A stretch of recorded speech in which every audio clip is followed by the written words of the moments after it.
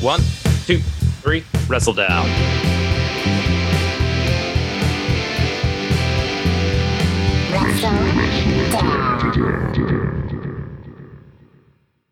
Welcome to the Wrestledown!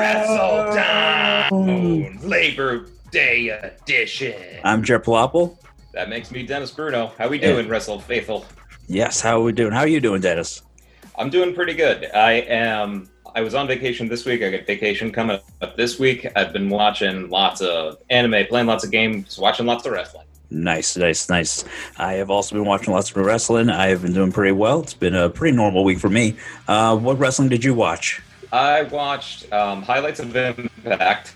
So I got to watch Eric Young become their new World Heavyweight Champion. Nice. And highlights of WWE's main event. So Ali and Ricochet are tearing it up there, which, like, this had happened a little bit last year when we were doing a lot of Wrestledowns where you were a 205 loyalist, and now it just seems like they're back on the rise because interesting things finally creatively seem to be happening with the WWE on, like, the lesser brands again. Nice. I watched one of Io Shirai's retirement matches where she faced the entire roster of Stardom in a gauntlet match. I think you watched that before, right? I did. Cool. I watched an old New Japan wrestling match that I pulled up with a randomizer that told me just to watch.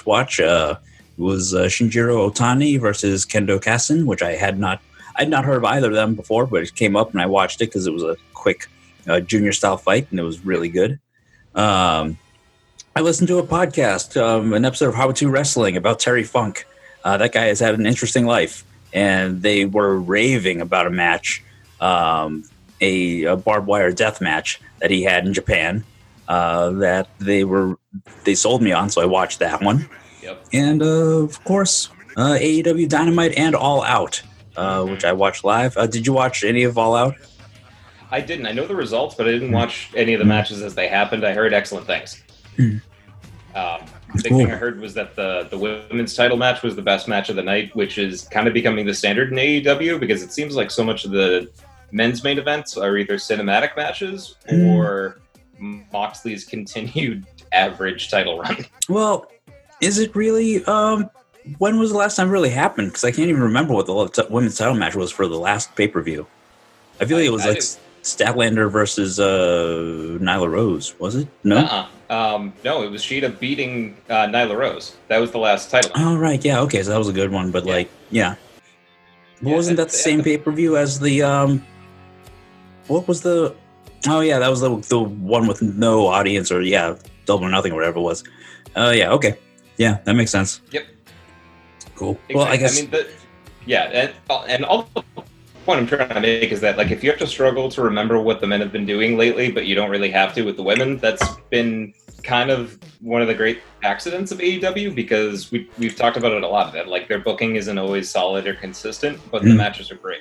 I don't actually remember what the women have been doing. So that's, for this match, I do, obviously. But, beyond that, I genuinely, because then the ones that I remember are, I don't remember Double or Nothing all that much other than I enjoyed it a lot. But I would have to look up the card. But I definitely remember the Bucks Page Omega match from the pay-per-view before that as being one of my favorites of the year.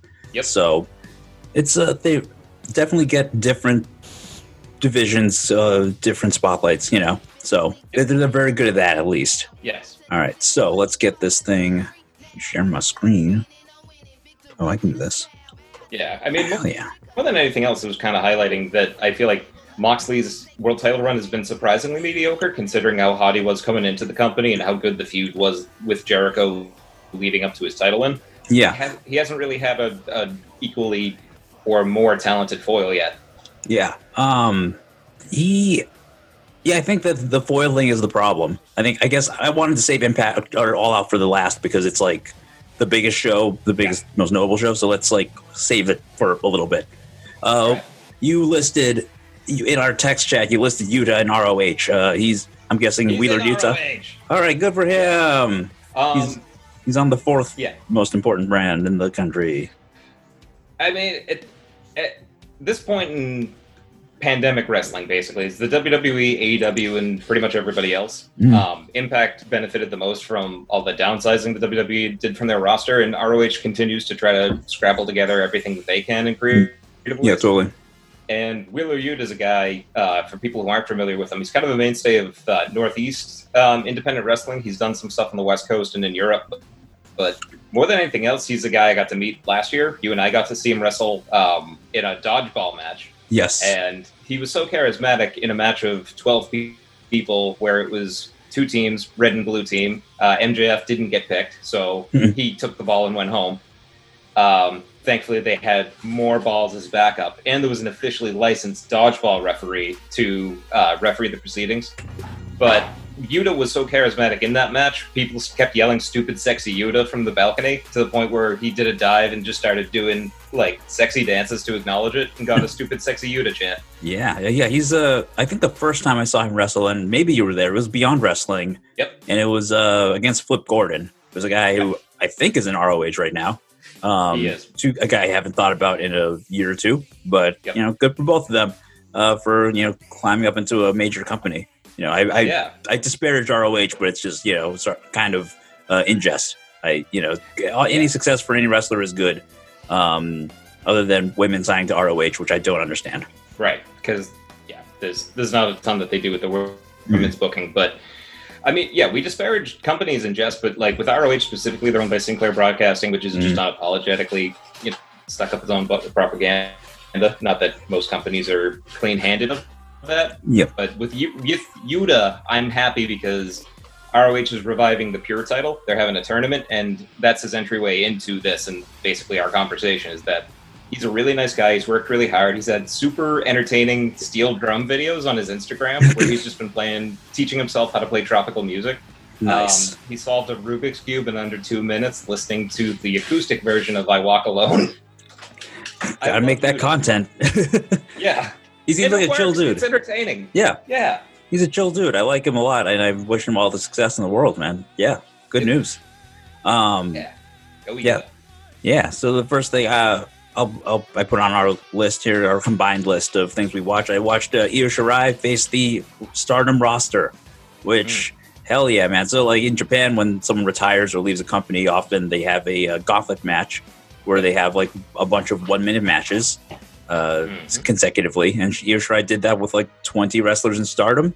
And it's a nice way to, like, get a little bit of interaction, one last, like, little taste of interaction she's had, a little feud she's had. Trying to get, Mayu Iwatani and Saki Kashima trying to kiss her for, because she's Io Shirai.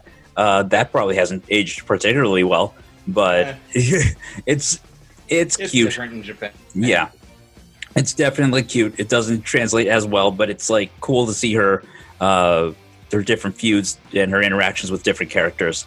So if you can find it, or if you're on Stardom World, go right ahead and fucking watch that. It's on, let me find I had it up here. Yeah. It is on it's a match from June of 2018, right before she left for WWE. I think she had one more Stardom match after this. Yeah. Oh, that's the ET Boys. Basically the height of her powers before she showed up in NXT, did the Mae Young Classic, and now I would assume most people know her from that, and now being the NXT Women's Champion. Yeah, so throwback. It's I had a big list of just matches I wanted to watch on my backlog from like when shows weren't really happening all that much, and the tabs were just open. So I was like, oh shit, I should watch a couple of these before, at least before the Stardom 5-star Grand Prix like kicks in full gear again, which it has. And our next show will be very heavy on that stuff. So all right. Mm-hmm. Look forward to that, Joshi and Japanese wrestling fans. Exactly. If I can spread a little bit of Joshi into love, I've accomplished everything I want to with this podcast. Yeah, man. Get us spread that avocado over the toast that is millennial media and pro wrestling. Yes. Sorry, I got distracted. My cat's looking at a drawer. The focus of Jared Apple, ladies and gentlemen. What's he gonna find there? I don't know. It's your drawer. It's not mine. It's Alyssa's. So sorry. Who knows what he can? Yeah. I mean, maybe he's gonna open it and do something cute. It's gonna be fun. I don't know. I don't want to miss it. you don't want to miss your baby's first steps. I don't want to miss my cat's opening of his first drawer. You're right. You're right. No, that takes priority. Yeah, they're comparable. So the other backlog match I watched was Shinjiro Otani versus Kendo Kasten, which I found because there's a generator for what's it called, for random New Japan Pro Wrestling matches on New Japan World, and I just clicked it a bunch of times, and I didn't know these two guys, but I want to see more of them because they put on a really good, solid, like 16-minute junior title match from. Oh shit! I should have saved the information. I will look it up in a second. But yeah, I love watching old matches from people that I don't know and discovering new guys.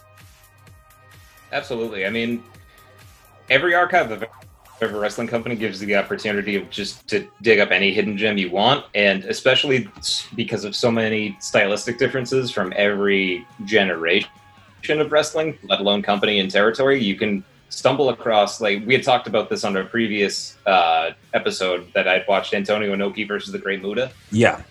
So that's like classic heavyweight. So you're watching classic juniors. You can really just educate yourself in any way that you want to, whatever way tickles your fancy on like, oh, this is how it used to be. This is what was popular, or just maybe broke some new ground then and compare it to now with people like, I still like Shorty G, even though he should be Chad Gable. Yes.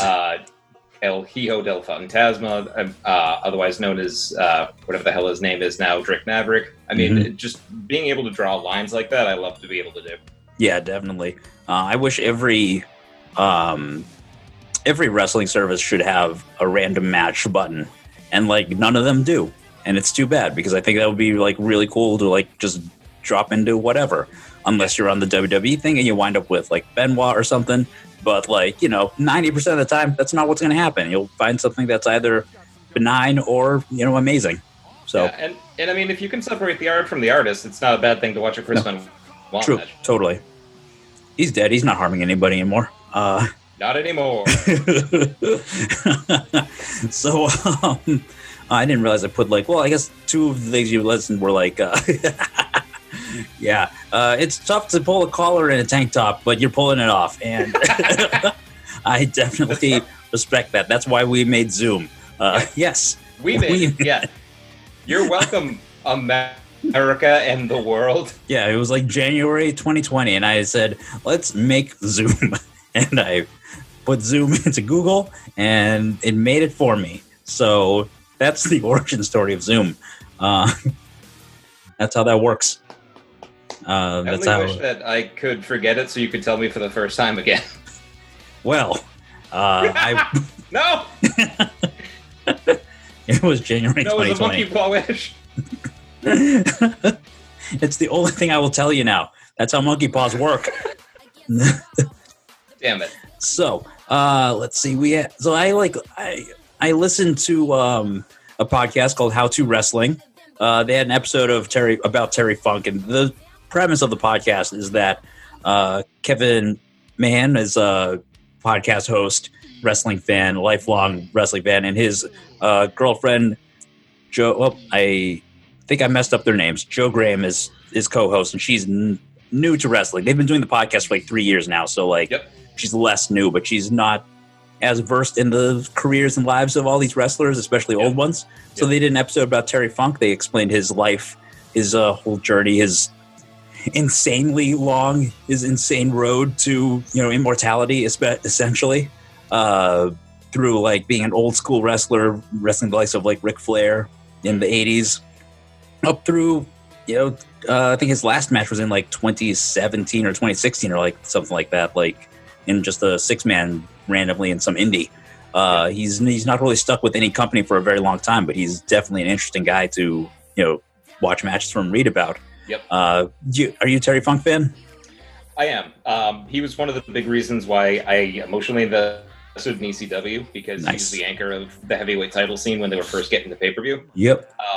It was hard for me to keep up with him as a fan in '97 because I would have been 10 years old, and ECW at the time for me would have been on at 3 a.m. on Saturdays. So if I was lucky enough that my older brother and I stayed up long enough and remembered to tune into the Spanish channel in Boston, Massachusetts, we could watch ECW.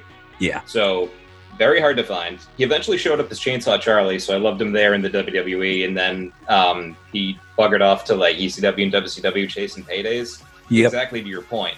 He went where the money was. Yeah, he definitely was a guy who just didn't want to stick around for anywhere for too long. He went to, he's got one match on he wrestled in Japan a lot, but he's got one match on New Japan World. I think he was more of an All Japan Pro Wrestling guy for when he was there. But one exception, he was in FMW for a bit, and they had he faced their founder, Atsushi Onita, in an exploding barbed wire death match, which you can find on YouTube, and it is something.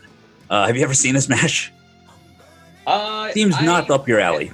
No, I hate death matches, but I love the name FMW. I feel like it's a super cool acronym, and then when you learn that it means Frontier Martial Arts Wrestling, which means it's FMAW, but fuck it. Yes. Japan. Martial arts can be one word if you type it that way. With a hyphen, baby! Like, yeah. But yeah, what'd you think of it? It was... So, like, the how-to wrestling podcast I listened to, they were, like, over the hill for this match. They were like, it's our favorite match ever now. And I see why. It's very dramatic. It's absolutely... It is a tough watch because there's a lot of explosions and getting bloody and barbed wire and stuff. And a lot of the match is Onita or Funk, like, grabbing each other by the hair and, like, is he going to throw him into the barbed wire? And then... it's like 20 minutes of that, but it's very dramatic, very good. The ending is very cool. At some point, the ring is set to explode, and they have like a 5-minute timer before it does. And Onita wins the match with a pinfall, but they just keep beating the shit out of each other because they're so enraged, even after the match is over. And the timer is counting down. There's like an air raid siren, and the bell's ringing to signify the match is over, so there's an overload of sound. The audience is visibly getting nervous. Some people are leaving. And then just before the ring explodes, Funk gets Onita knocks Funk down, but he realizes that the ring is about to explode, so he jumps onto Funk's body to save him from the explosion, like a fucking war movie. And and then they like walk out, like hold each other to like get backstage. It's fun. It's a very like dramatic, like beautifully done match that you wouldn't see that kind of emotional resonance in a lot of death matches.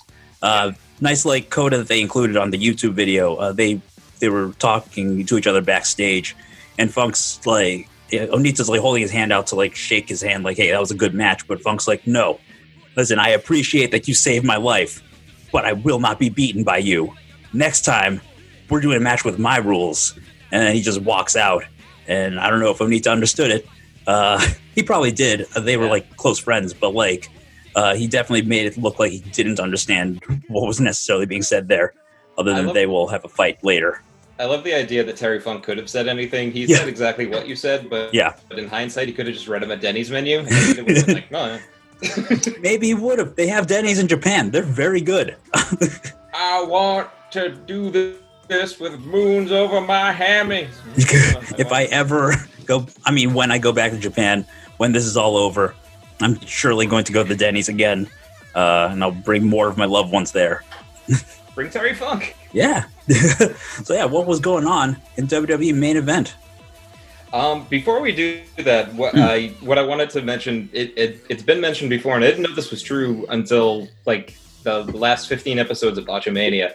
Atsushi Onita at one point in this era of wrestling became so popular and so full of himself, he made his own company called Onita Wrestling. Oh yeah. Where it was him, he owned it, he booked it, he basically hired all these mercenary wrestlers to fight with him, and it's exactly what it would sound like if you had one talented guy and everybody else. So check out Botchamania for the highlights of that. Yeah, definitely. Anything that you can find the highlights of from that era, anything that survived is probably worth watching, honestly. That's been my attitude.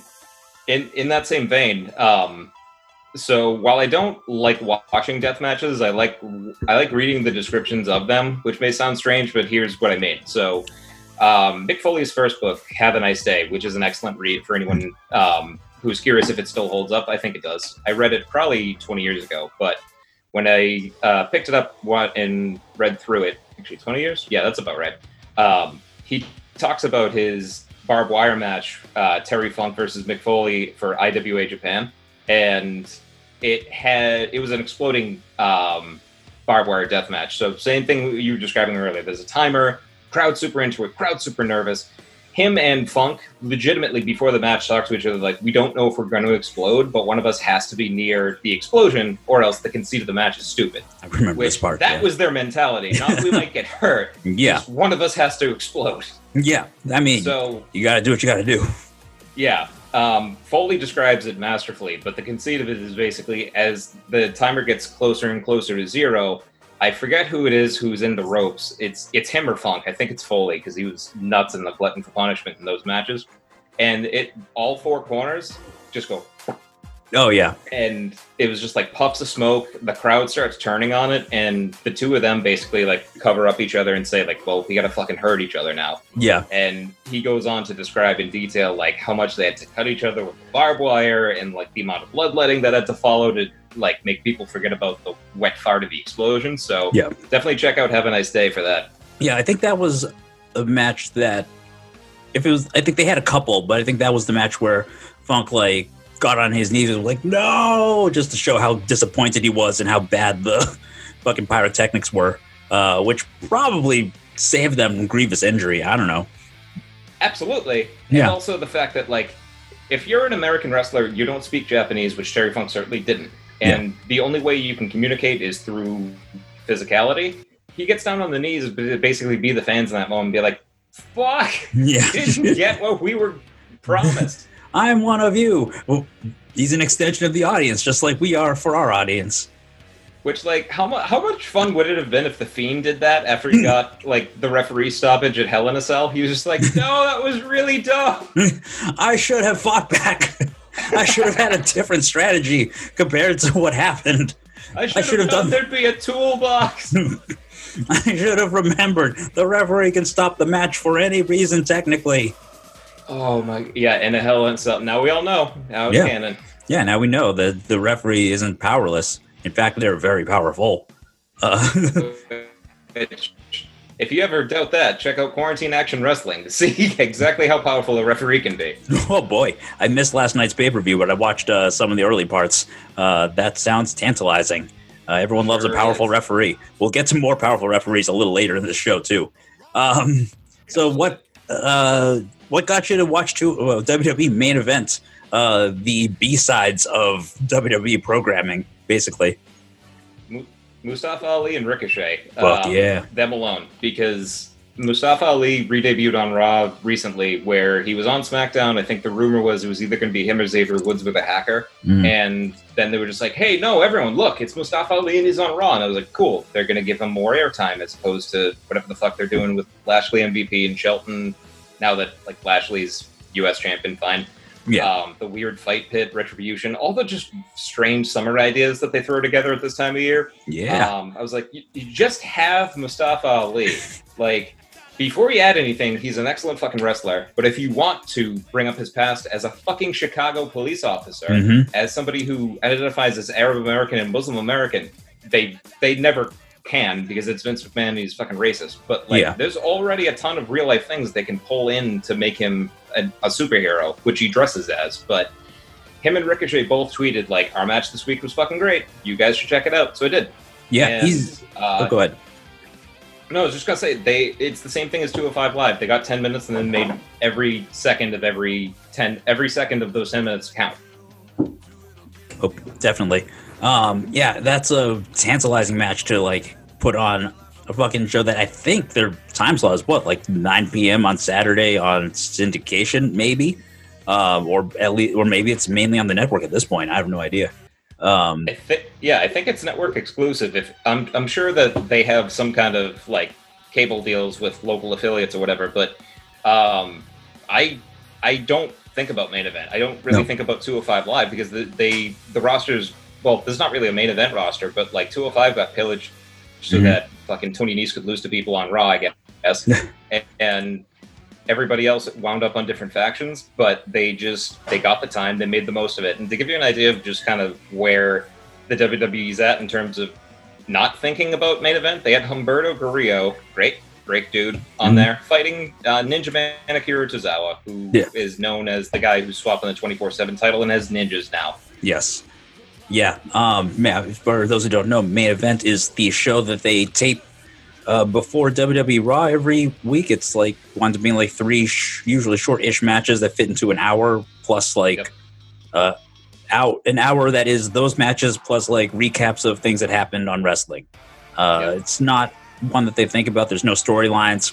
It's just like one of those things that shows that, you know, if you just throw the talent out there, they'll make the most of it, and hopefully they'll get onto one of the main shows. But as of now, it's like just a bunch of exhibition matches, which, you know, they can definitely make the most of. Every now and then, like maybe twice a year, you'll hear about a match that's like, wow, this is must see, and it's on this random ass show that Dennis and I don't even know where to broadcast.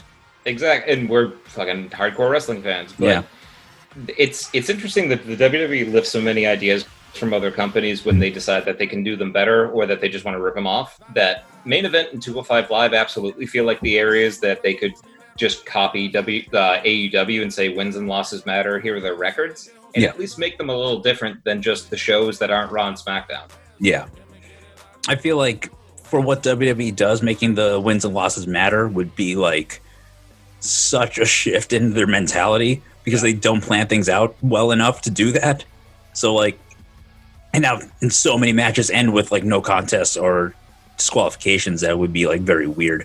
But yeah, it's strange. 205 Live is similar to main event in that nobody seems to care about it, but excellent matches happen. What were the highlights this week? Santos Escobar showed back up with his posse, and honestly, I'm so out of touch with the show itself that I may have just seen that in like a news feed, and that may have been just news from July. But I'm pretty sure he was there. I'm reconfirming with myself. Arya Davari fought a dude. Mansoor fought a Carino. And I see Mansoor so seldomly that it didn't even occur to me that he would be a 205 Live guy. I see him on like the Saudi Arabia shows, and he wins like a battle royale once a year, and I didn't even know that he was being used elsewhere because I haven't watched 205 Live in so long.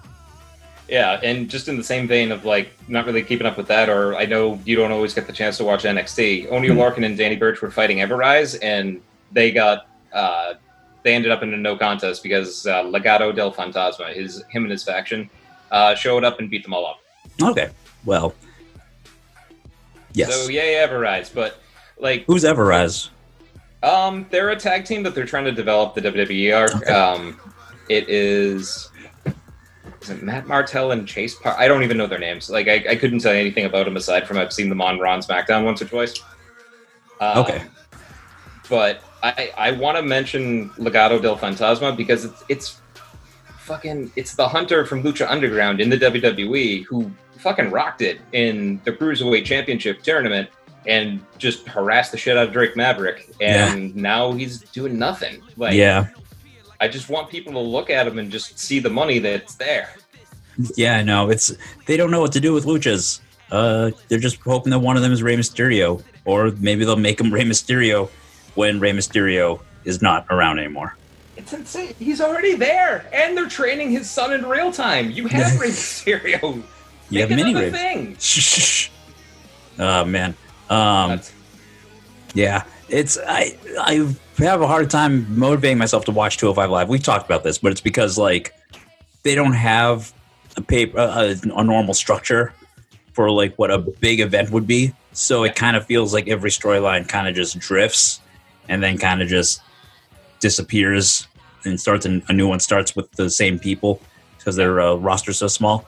But what's there, if you tune in every couple of weeks, fucking fantastic. Absolutely. Yeah. Let's see. Any other WWE things you want to mention? No. Okay. Well, I do want to mention that the rumor is that they're trying to get wrestlers to not make money off of like quote unquote third party things like Twitch and stream. So if any WWE wrestlers want to show up on the Wrestledown, we will not pay you, and you can do it completely without voiding your contract. So, just a thought to throw out there. we're wishful thinking if anyone wants to not make money but still wants content in the world. Yeah, because the pro bono world of professional wrestling podcasts is so unsaturated. I'm sure we'll just have all of New Day, Legado del Fantasma knocking down our Zoom door. Yeah. Good thing we have a password on the room.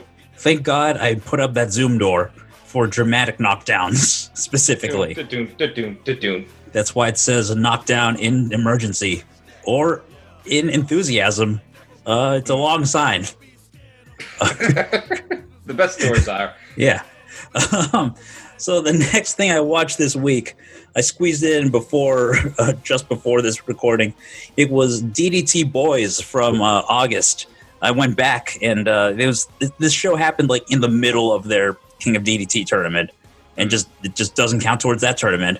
Just a random thing. It's like a show. The Boyz shows are shows that they do sporadically that are tailored to female fans. Like only women can buy tickets to them. They're definitely catered to that audience. And let me tell you, as a man, it was a lot of fun. I know Emily Pratt did a big piece about them on Up Rocks like a year ago. And yeah, they definitely lean on the comedy much more than they do in normal circumstances. Yeah. Look at this. Look at them hot boys that they're showcasing. Let me see if I can turn this down. Japan knows what they want to do in terms of like showcasing man meat. They don't need fucking to trot out their out of touch owner Vince McMahon to say, look at all this beef. Just they show the beef rather than tell the beef. Yeah, early in the show, they had a sort of fashion show where the theme was aprons. It is a delight. A lot of comedy matches. There was a match where one of the wrestlers trying to get Chris Brooks to dance, and Chris Brooks did not want to dance, and he wound up winning the match by not dancing but by wrestling, because the other wrestler practiced English to ask him to dance instead of practicing pro wrestling. Which big error. They had a match where a comedy wrestler was a very stringent referee.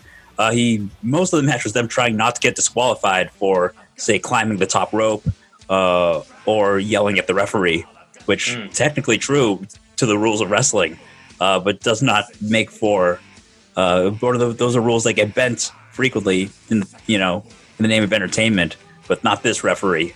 That ended in a no contest. Oh, and also a match where everyone was in three-piece suits, and the goal was to strip the other wrestlers to the nude. So fun.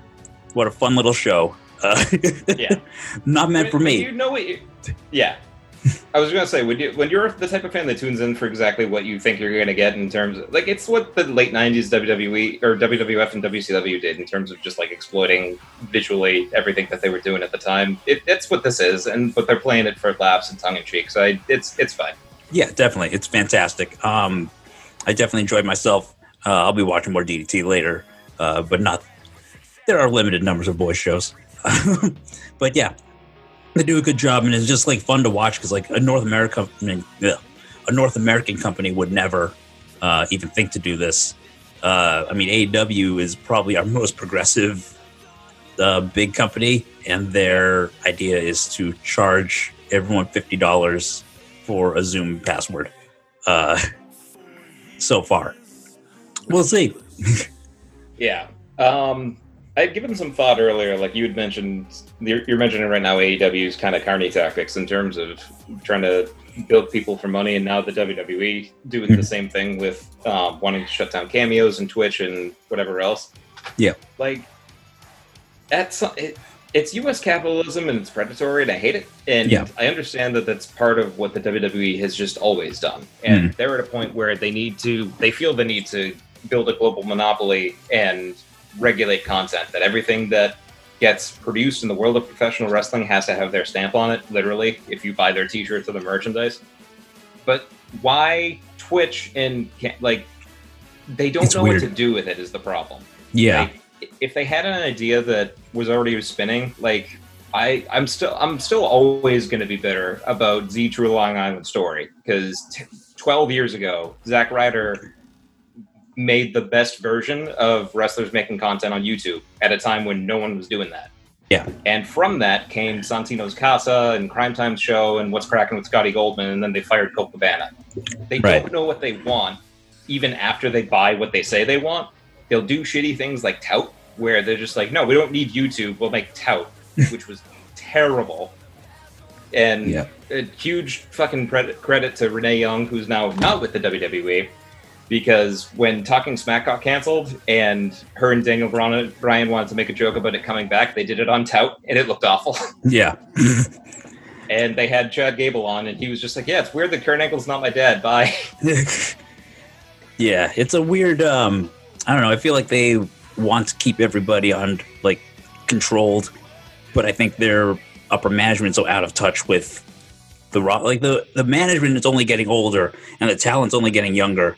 I feel like we're kind of in a collision course where that's gonna end badly at some point. But AEW got a good joke at their expense by having Kip Sabian plug his Twitch and have a little thing that said this ad is approved by AEW or something like that on the screen during All Out. Yeah, because the thing is, people in the idea of a democracy, which is America, it's the idea of a democracy. You shouldn't be afraid to say what's on your mind. You shouldn't be afraid to make content and put it out there, whether it's, constructive or destructive. And it's just WWE wanting to control things. There's no nugget of profit or gold mine that they are suddenly going to start mining if they take over Up, Down, Down, or Lana's fucking TikTok where she just makes sexy dance videos. Like, they just want to censor things, which we've talked about it before. Just like, I can't watch Ride Along.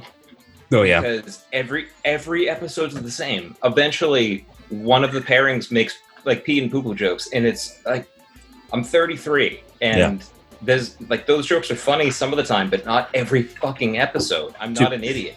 Yeah, well, to be fair, a lot of the roster is less than 33, so who knows if that's them or that's just what gets edited into the episode. Yeah, how was Impact?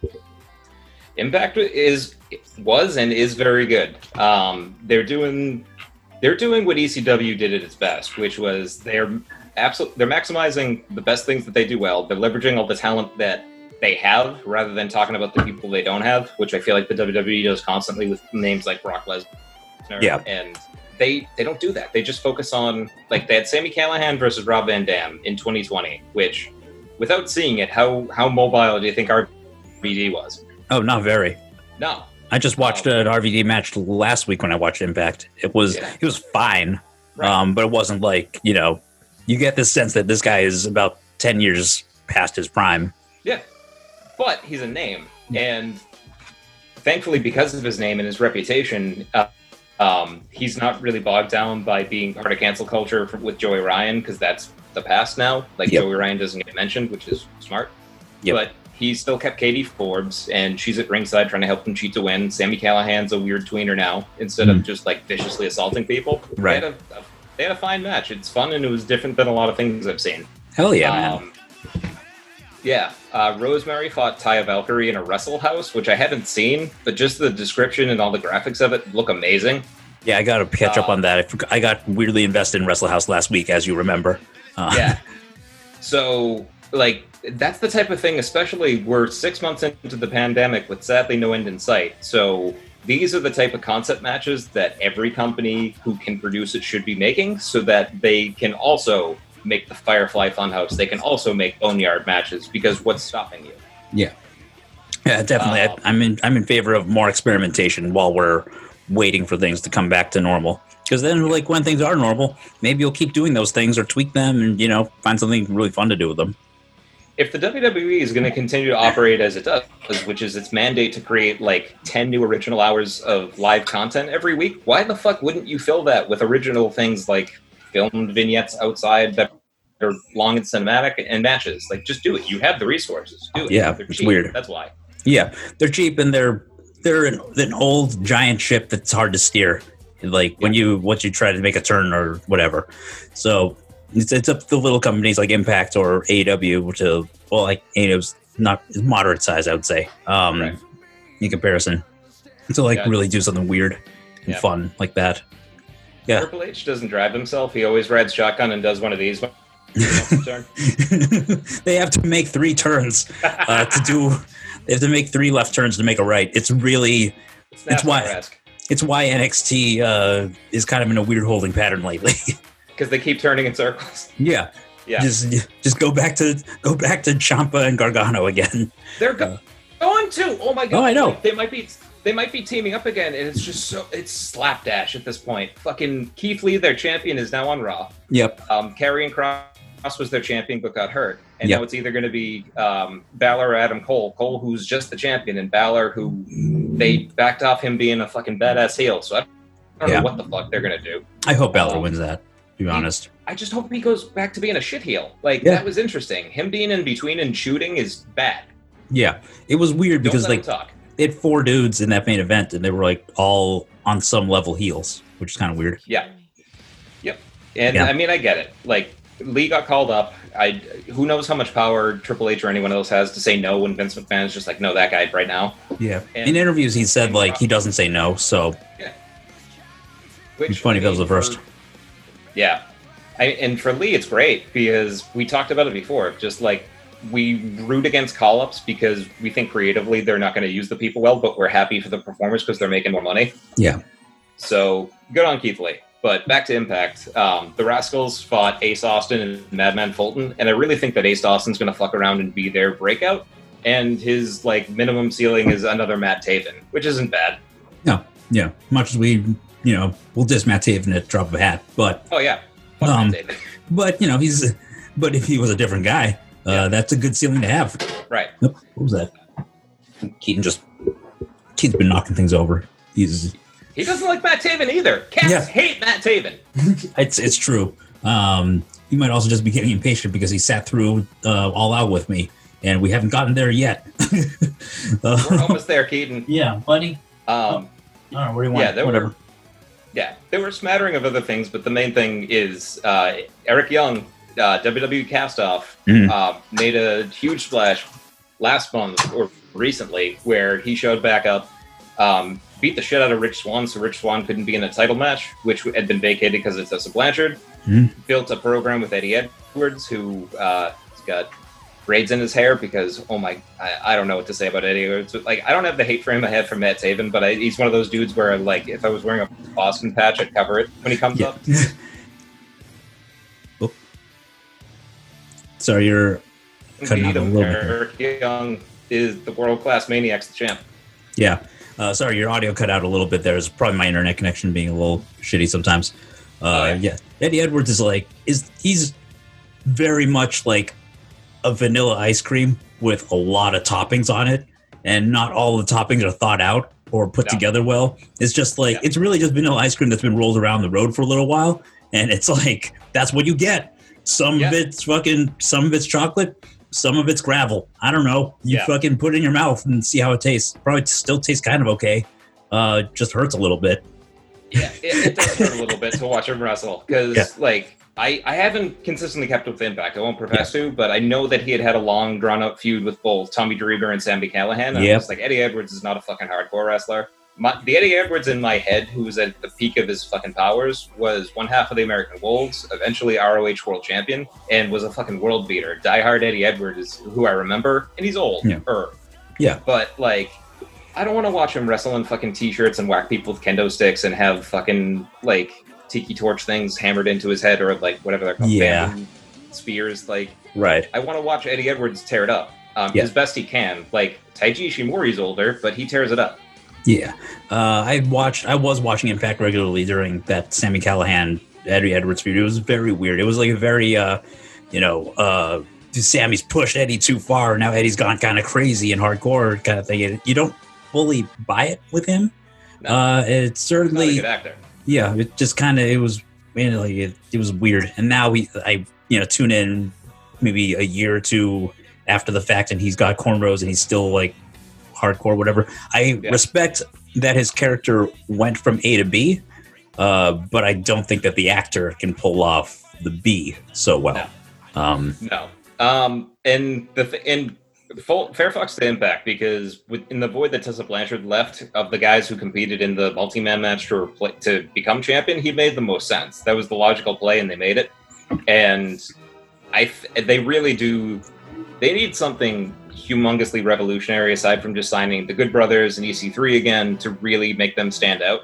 And starting by putting the championship on Eric Young, who is not only like a legacy talent from their TNA days, but also somebody who has a very unique voice, literally. Can cut very good main event promos and is intentional with his moveset. He's older and he's not super exciting, but all of his moves have a purpose. Yeah. And it also gives the opportunity for Rich Swann to show back up and be an avenging hero, which I love Rich Swann, but it's a logical storyline. Yeah, definitely. And logical storytelling is something that they kind of really excel at. They do a good job of just being a solid show. I definitely have been impressed with Eric Young. I mean, I wish his WWE main roster run went better. But in Impact, he definitely feels like a big deal. His promos are amazing. He's very deserving of being in the top spot for now. Yeah. After the match, they cut backstage. Moose is basically getting stalked by EC3. Moose had basically pulled the TNA World title out of a toilet somewhere and has been calling himself TNA World Champion. That seemed like it was going to build to him versus Tessa, but they went away from that because EC3's back. And EC3 basically put like a bunch of stalker-ish photos in a locker, freaked Moose out. You ripped all those down. Underneath was a whiteboard that said, "You've been warned." EC3 does fucking promos on levels, and I love it. Yes, he's amazing. I can't wait for that feud to continue on. I got to catch up on Impact. I mean, you didn't have to sell me, but you did. You're doing a good job. I want to sell fans because, like, we've talked about it offline, of just, like, the WWE doesn't have to be what you watch because it just makes a lot of content. You can seek out things that aren't hard to find. Like, you just watch Twitch, and you can watch shit tons of free TNA. And all you got to do is tune in at the right time, and you can catch Impact. It's not hard. Definitely, yeah. Everything's very available because of the internet. If you have the internet, which, I mean, hopefully you do. Some people, depending on part of the country, you don't. But, you know, if you do, if you got it, you can definitely find it with a quick Google search and probably less than $10 a month for something to just binge watch something for a month. Now, if you don't have the internet, you have found us. Wow, do we appreciate your support? Because that means that you downloaded this from a friend. And thank you. Listen, Des, we talked about this. Every week I say, download 30 copies of this podcast. Put them on DVRs. Did you buy the DVR writer that I asked? Of course not, whatever. And then this is great improv. Put write random addresses on a bunch of envelopes, put the DVDs in the envelopes, and then you send them out across the country. I mean, listen, do we lose money on the stamps? Probably, yeah, but eventually we're going to get a sponsorship that makes sense for us. Probably, now that I've moved from Alston, the guy with the cookies in the bags, it's too far a drive with the pandemic, and honestly, he probably shouldn't be running his shop anymore. No. He shouldn't be running his cookie shop on the corner where he just bags things and then says they're cookies. I'm glad he moved on from the chips because the chips had glass in them. Intrepid listeners will remember. And yeah, I'll get right on mailing those DVRs that I didn't buy. Thank you. That all holds up. It's only hell. Sometimes when you're piloting, when you're the captain of a submarine, you shoot the torpedoes inwards. How else you gonna know that they work? Fish gotta know. Yeah, if you shoot the torpedoes away from the submarine, you gotta find them away from you. Do you think torpedoes are boomerangs? No, but that's what I mean. Why do you have to find them? To find out what they did. Oh, God. If America ever goes to war, and this is true, I got a letter in the mail from the Navy Federal Credit Union saying, "Congratulations, Soldier Dennis, on your checking account," because my identity got stolen. Oh, shit. So, when did that happen? This week. So, of the two of us, I could do this because now I have a credit account with the Navy, which is not real. They opened a fraud investigation. Okay. But yeah, somehow that we got there, man. Yo, that's fucked up that somebody would like.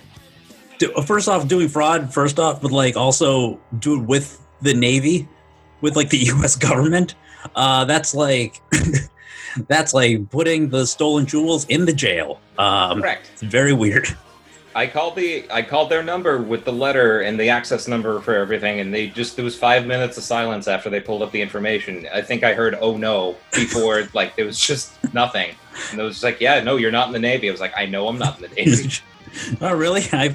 There were some times when I wasn't. There were several, a random Tuesday here or there where I didn't hear from you at all. I assumed you were off in naval training. That's the first thing I assume when I don't hear from someone for a day or two.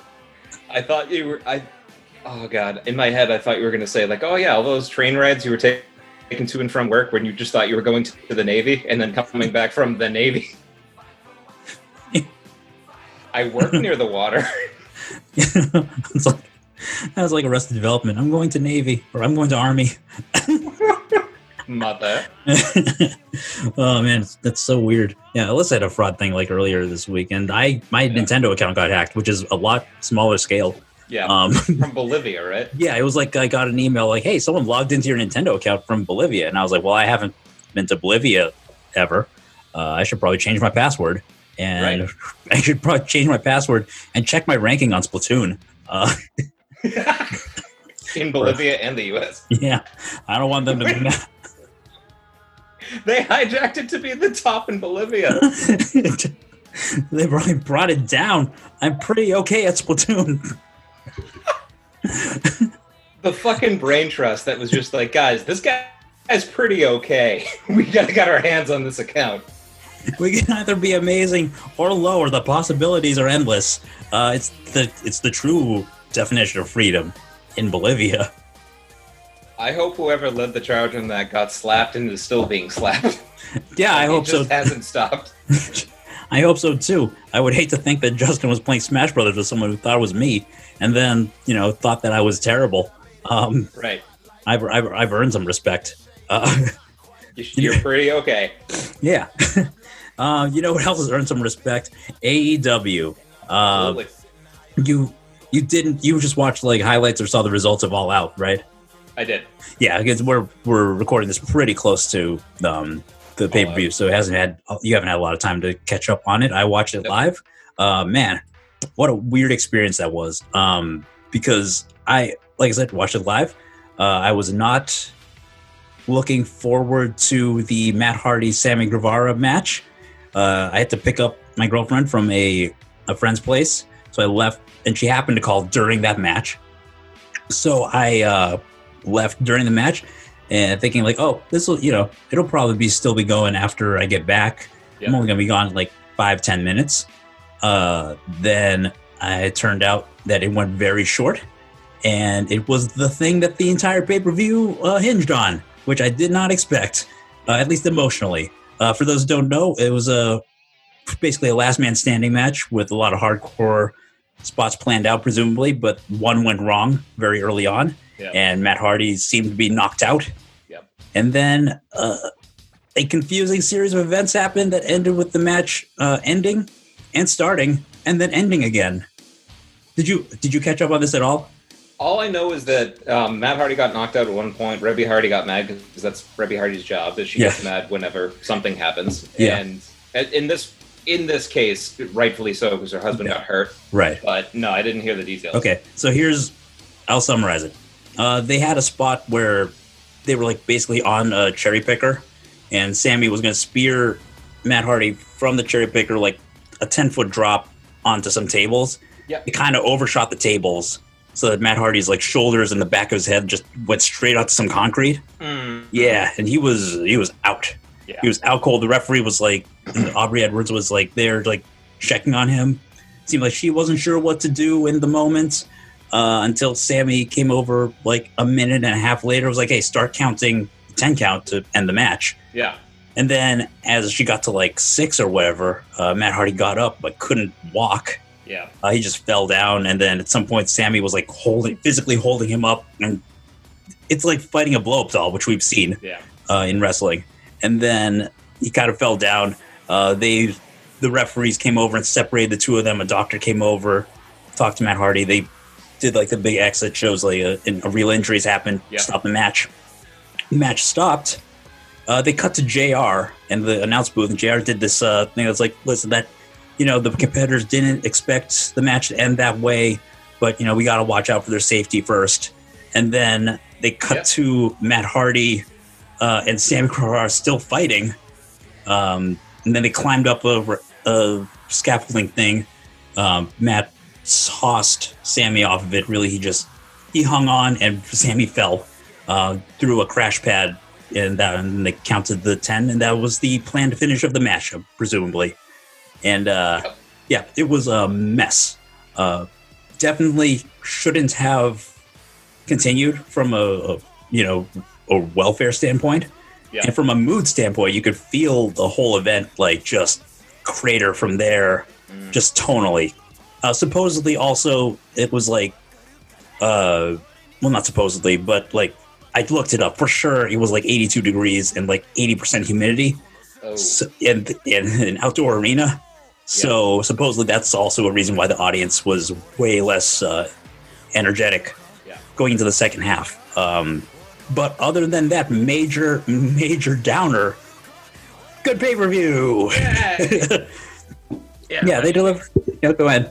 I was going to say, we've talked about it a bunch. It's just like AEW delivers in the big main event, or the big pay-per-views. They basically have 4 tentpoles at the moment, which is wise as a business model. And it feels like it's on purpose for a lot of different reasons, business and creative. And it makes sense to have logical endings to storylines, and they pay them off here. Yeah, certainly. So let's see, the pay-per-view actually started with an unusual way, with a tooth and nail match between Britt Baker and Big Swole. It was weird because they'd been building this feud between these two wrestlers for, I think it was like 2 months. Yeah. And they almost put it on the pre-show. And I can kind of see why, because it was just like a brawl in a dentist office. Yep. But they had a lot of fun with it. And it ended with Baker getting some knockout gas until she couldn't answer they treated it like a submission. And that's how she lost the match, because she was put to sleep with some gas. In a wrestling capacity, that's probably the nicest way you can get put to sleep. For sure, yeah. Just held on a dentist chair and then put to sleep. At one point, she also tried to attacking Big Swole with a drill. Not a dentist drill, a power tool drill that she had in her office. Like a fucking cartoon character. It was a delightful little, like, probably 10-minute match. I didn't check the time, but about that much. Yeah. Delightful. An unusual way to start a pay-per-view that had a live audience. But it worked. I liked it. The Young Bucks and Jurassic Express had a Young Bucks match. You know how it is. You know if you like it or not. I liked it. Lots of spots. Yeah, lots of. Mean anything? Not really. Yeah, just a bunch of flippy things. The Bucks won it. That's fine. They had a battle royale. Matt Sydal came back. Nice. He had, or not came back. He debuted for AEW actually. Right. He had first bad omen of the night happened when he came in to he was going to make a big splash with his famous shooting star press, and he slipped on the ropes and fell. Didn't hurt himself, but it's one of those. It's very Shockmaster. Yep. To make a WCW reference, it was a very terrible way to debut. Yeah. Yeah. But most importantly, can you go ahead and tell me with those sweet candy words of yours who the men's battle royal winner was? Oh, it was the Murder Hawk. Murder Hawk Monster. Yeah, Monster. I was like, I knew there was an M word. My head was like, the Murder Hawk Murderer. The Marmalade Monster. Yeah, that is Paddington. We'll get to him later. The same pay-per-view. Well, you got to pay for Paddington. He doesn't work cheap, despite the kindness of his heart.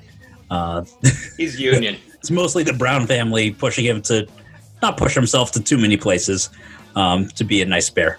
But no, the Murder Hawk Monster, Lance Archer, is now the #1 contender for the AEW title. Yeah, he is. Yeah, he Dennis is very happy, but I was happy for it.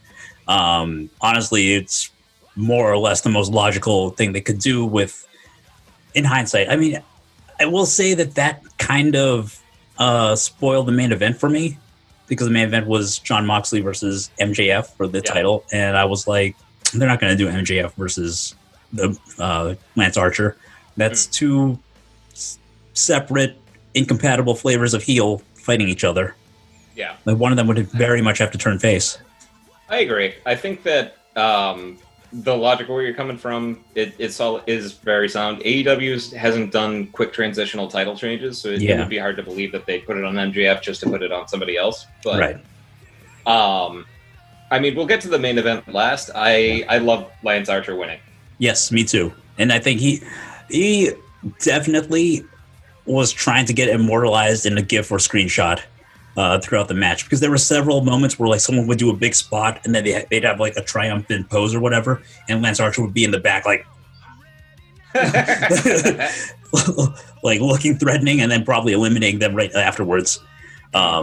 He eliminated Eddie Kingston with help of Jake Roberts, putting Eddie's foot in a bag that presumably had a snake in it, but you don't know. They didn't show the snake, so you just gotta trust history. And put his foot in a pocket dimension. He put him in the Phantom Zone. And he was like, I'm not a space criminal. Stop it. Because they got Brandon Cutler, who's a dungeon master. There's no reason why they couldn't have just had like a bag of holding backstage that accidentally got stolen by Jake Roberts. There's just 8 bags backstage and Jake Roberts picked the wrong one. Happens all the time.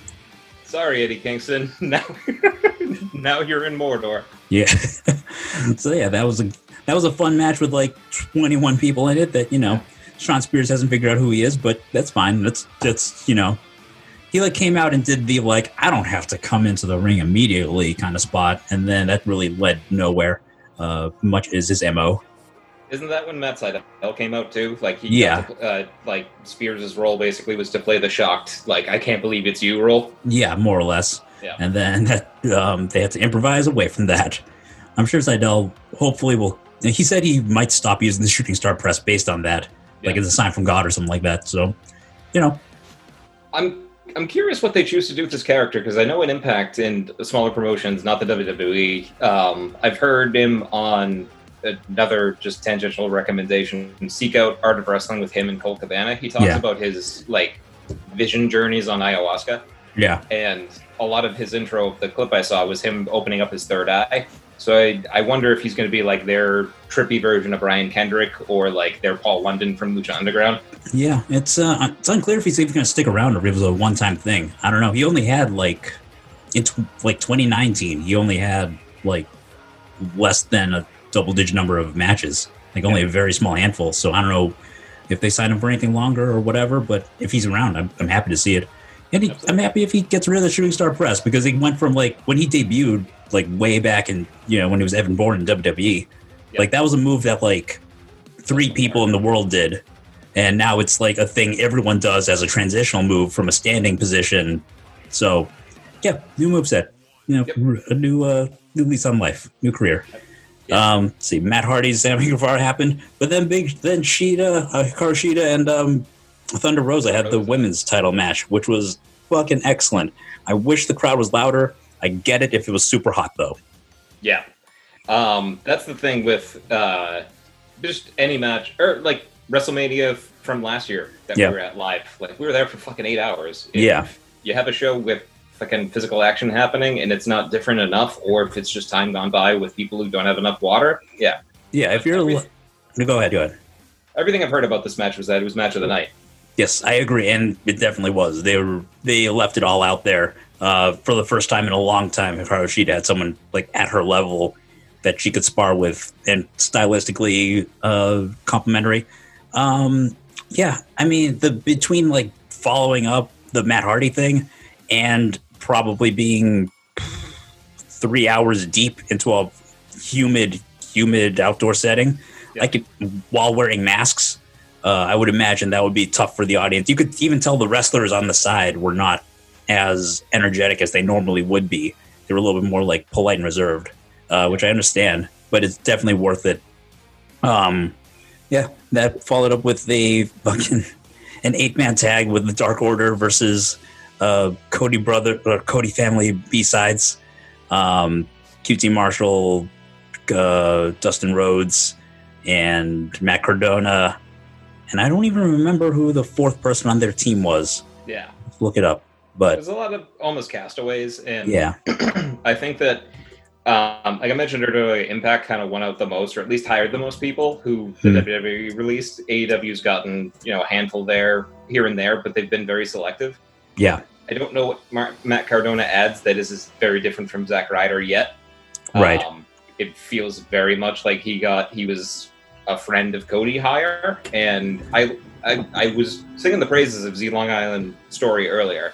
Yeah. And I know he's got a lot to give. He's in great shape. It's not a platform for him to stand out if he's one of 8 guys in a match. Yes, and he's better on his own than as like a character in the ring, I would say.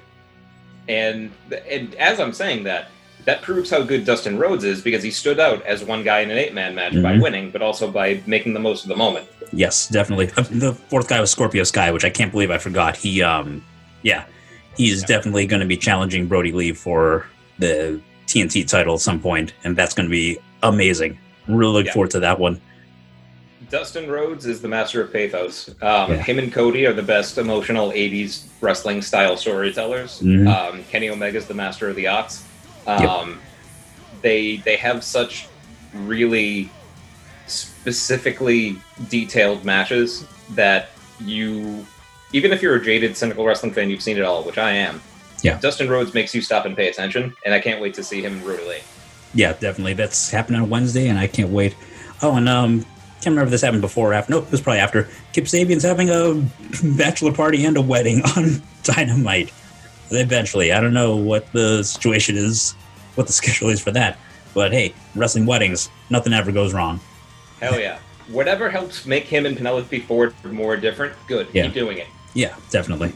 Then they followed that up with the tag match, the tag title match, FTR versus Omega and Page, where it seems that finally Page and Omega have had it with each other, or Omega's had it with Page, which is not the way that you would have expected this feud to go, or this partnership to go.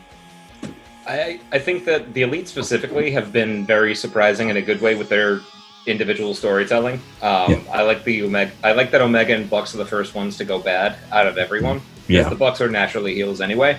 They're definitely much better. Yeah. Yeah. Omega is surprising as the guy to turn. It always felt like Page was going to be the logical guy. Dating back to Revolution in February, where it looked like he was going to turn on Omega after their tag match against the Bucks. Yeah. But I think that the emotional manipulation card is still. It seemed like it was so obvious that it was going to be Tully Blanchard potentially remaking the Horsemen with FTR. I thought it was Cody, but it may be Omega now, which is more interesting. Yeah. And a fourth guy, hopefully not Spears, but maybe Spears. Yeah, it's interesting where they could go. They go anywhere. But yeah, I wish that the match was a little better, but you gotta factor in the humidity or whatever. Just like it felt sluggish and slow, where I really wish that they had a better match to showcase whatever that they had, especially FDR as the new champions. Yeah, I'm going to put this out into the internet ether, and it's probably not going to be if we were seen by the masses, this wouldn't be a popular opinion of like internet wrestling fans. The FTR has lost a step since the height of their NXT powers. They tried really fucking hard on Raw and SmackDown to do the best of what they had done in NXT. Yeah. Paced differently. But even in AEW, I can tell that they are very specific and intentional with what they do, but it doesn't connect with the crowd, and it's the pandemic era of wrestling. So I think a lot of their humongous strength in NXT specifically was competing in front of hot crowds. And I mean, you could say that for all of the acts that were wrestling with them at that time, but they didn't really get that support in WWE's main roster, and AEW can't put fans in the audience safely yet. So I think instinctively, whether or not it's fully realized, they're excellent live crowd main event tag team wrestlers, but they don't have that atmosphere. Yeah, I think they're really good at stuff that makes me go.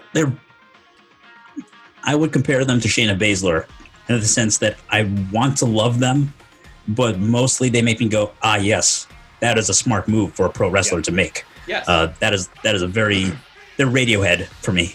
I don't emotionally connect, but intellectually I'm like, that this lights up a part of my brain that probably reads books.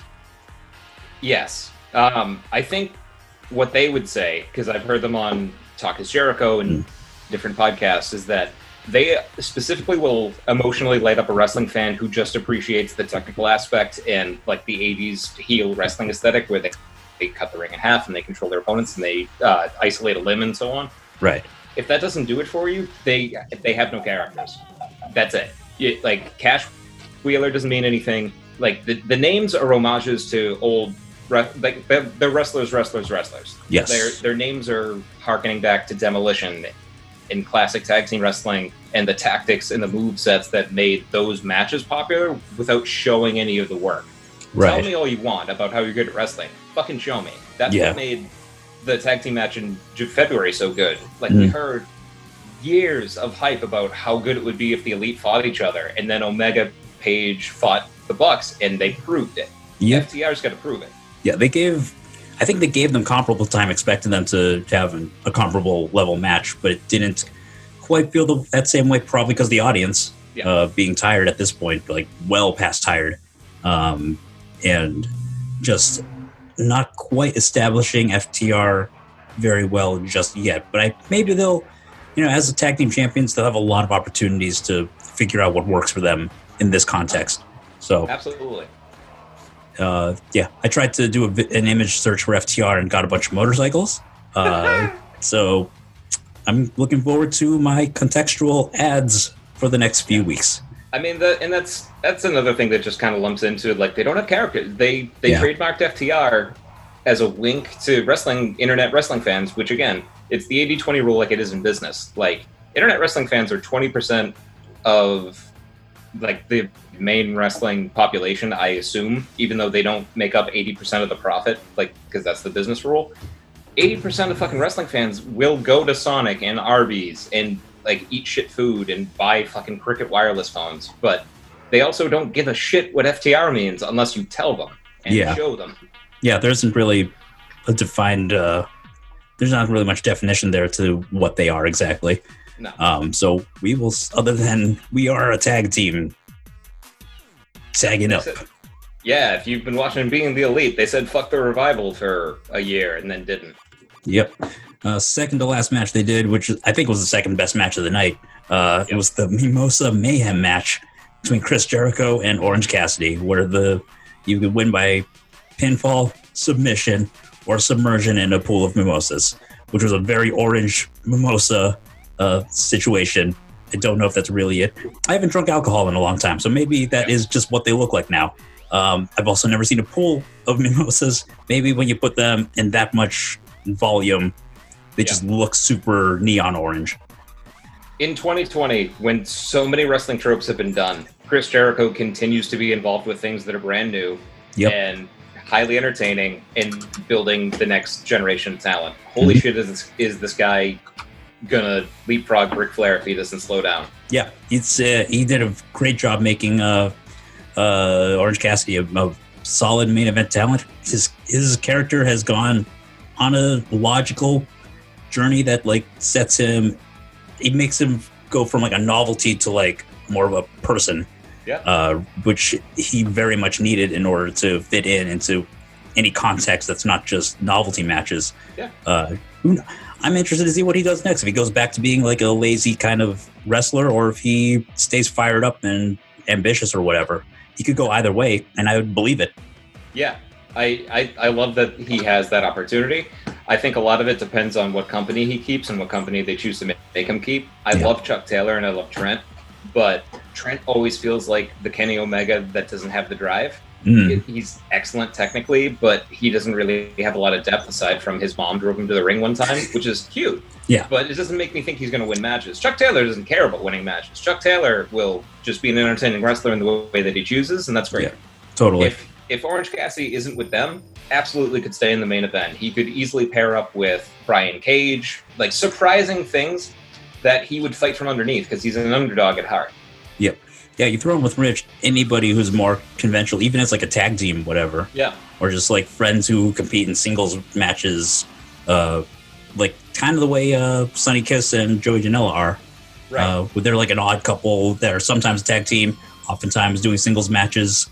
It works. It would be a very fun dynamic. You can do anything with him. And that's because they did an awesome job with this Chris Jericho feud, which ended with Chris Jericho probably winning in a way, given the humidity.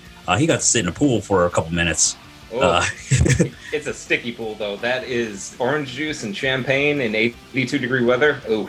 He was warming up for it for weeks with that orange jacket he was wearing. Oh, God. So, yeah, I mean, if the wetness helped, good on him. But, I love that he didn't need to win. Like, if this was the WWE, there could have been every possibility that the established guy beat the younger guy for reasons, and then both lose. Like Shane McMahon beat The Miz for 4 months for no reason. Right. And now neither one of them mean anything. Like, this is the total opposite in the best way. Excuse me. Shane McMahon runs his own promotion within the promotion, so... You're excused. But yeah, Orange Cassidy, like, he has so much upside. I respect the fuck out of Taz in the vein of Orange. Because he plays it so straight in kayfabe that if you do have Orange Cassidy fight Ricky Starks and eventually try to get to Brian Cage, imagine Orange Cassidy as the FTW champion. Yep. Like, you subvert the thing, but also make it more interesting and different. Hell yeah. Yeah, I can imagine him like eventually being the one to take the title off Brody Lee if Scorpio Sky doesn't do it. Hell yeah. The sky's the limit for him. Yep. As long as he feels like reaching up and then not putting his hands in his pocket immediately.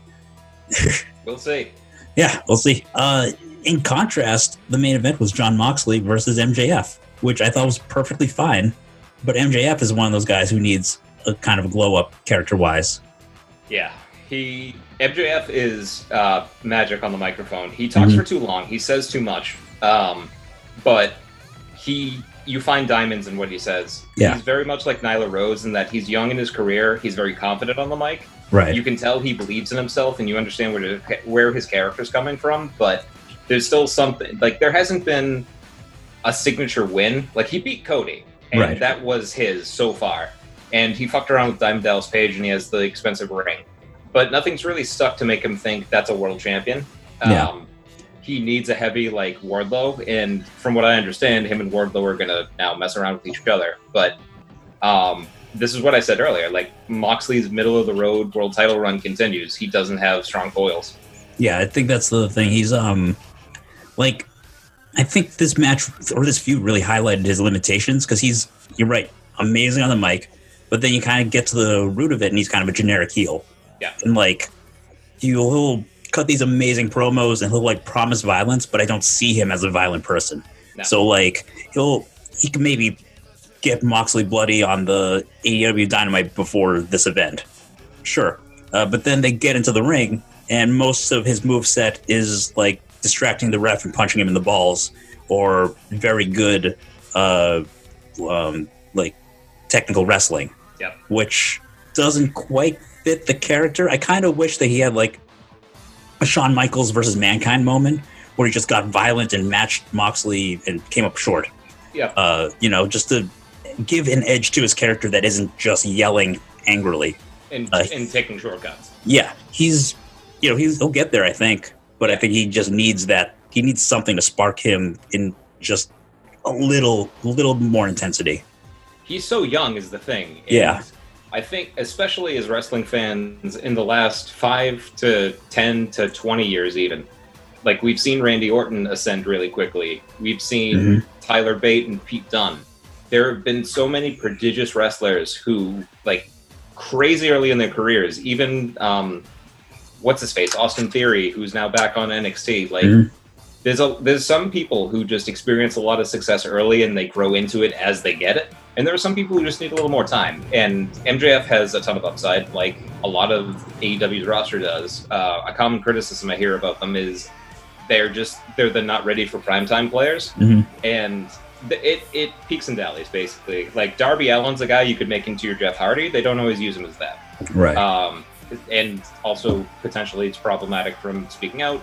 Yep. I'm undetermined. But they have a lot of different things that they could use to leverage the talent in ways that would make them super marketable, in ways that have been proven effective before. They're not there yet. They're still experimenting. Yeah, and they're still, like, they're a young company full of young guys. So, like, in 2 years, who knows what it's going to look like? But they could be doing the best shows in the world at that point. Once everyone's used to being on TV. My one request is keep Tony Khan the fuck off TV. I don't need figureheads. I don't want to have a power struggle about bureaucracy. I don't care. It seems never important. Yep, it never is. It doesn't work. I've seen Cody say as much that they'll never do that. They'll never have they're not, they don't need to show you that there's someone in charge. You just gotta trust them that there is, and that they're being like, this guy's gonna fight this guy, this lady's gonna fight this lady, this team's gonna fight this guy, and that's the show. Have fun. The closest thing I ever want to see is what they already have, which is Brody Lee leads the Dark Order. Taz is the mouthpiece for FTW. Jericho leads the Inner Circle, but doesn't really lead it because thankfully they're an autonomous unit, and that also means that Jake Hager, I don't have to think about any more than I have to. Yes, he got bright spot. He got eliminated by Sonny Kiss, so that's beautiful in the Battle Royale. So that was a bright spot that I forgot to mention. Yeah. One thing I'd mention in the lead up to All Out is I haven't watched all of the Dynamites that have led to the pay-per-view, but fair fucks to Moxley, who I think also understood going into this match that it didn't have all the heat on it that he may have liked. The Dynamite, the closing sequence of it is him with MJF on top of him, bare knuckle, getting punched in an open cut. And the camera zooms into it, and he's just saying, like, elevated off the mat to MJF, go fucking nuts. And he just gets, like, legitimately fucking punched in the head a bunch so he bleeds more. Right. Yeah, he knows, I wish that he was able to goad him into a little bit more, but yeah, he was pushing. He was pushing to make that transition happen. But overall, good match, good pay-per-view. Not their best, but, I thought it was worthwhile. I mean, we're still in a pandemic, and I mean, not everything's going to be the last pay-per-view where we get a stadium stampede, so that's fine. Yeah. Because it could have also been Payback, which we're not talking about. I didn't watch highlights of it. I saw the results, and I'm good. Yeah. You covered it in 10 seconds, and we just spent how long talking about All Out? That's the difference. Yeah. I don't have any... I'm interested in some of the things that WWE is doing, but we'll see. We'll cover them when they get to the point where I must watch, which isn't there yet. If Keith Lee ends up on, like, main event or 205 Live, because why the fuck wouldn't they do that? Then I have no one really left on the main roster because, like, I'm still pissed about Riddle. Yep. They're hiding Velveteen Dream in a box somewhere so that they can open it up when they think people forget. Yep. And they don't know what the fuck they're doing with the NXT title, so I'm kind of checked out. Yeah, same. But hey, there's plenty to check into. Is there anything else you want to add to this episode? Yeah, OSW Review continues to put out great content, so if anyone hasn't checked out the three lads from Ireland who love classic wrestling, the new era generation, go ahead and watch their reviews. Independent wrestling.tv, I think it is. Beyond Wrestling's been putting out a lot of their specials live in Atlantic City, which is where Wheeler Yuta usually calls home, along with Chris Dickinson, the Dirty Daddy. Tons of great things in the local scene to check out. Yes, definitely.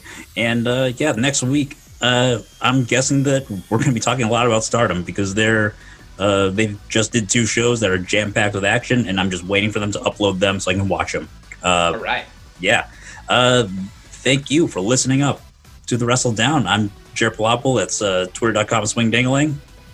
That makes me Dennis Bruno at dbruno42 on Instagram, at Sensei Denny B on Twitter, and the voice of Quarantine Action Wrestling on twitch.tv/Quarantine Action Wrestling. Yeah, and you can find all our stuff at, or you can find the Wrestledown and more shows at villains.wtf.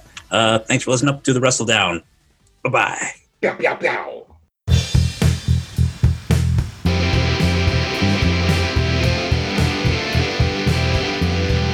Wrestledown.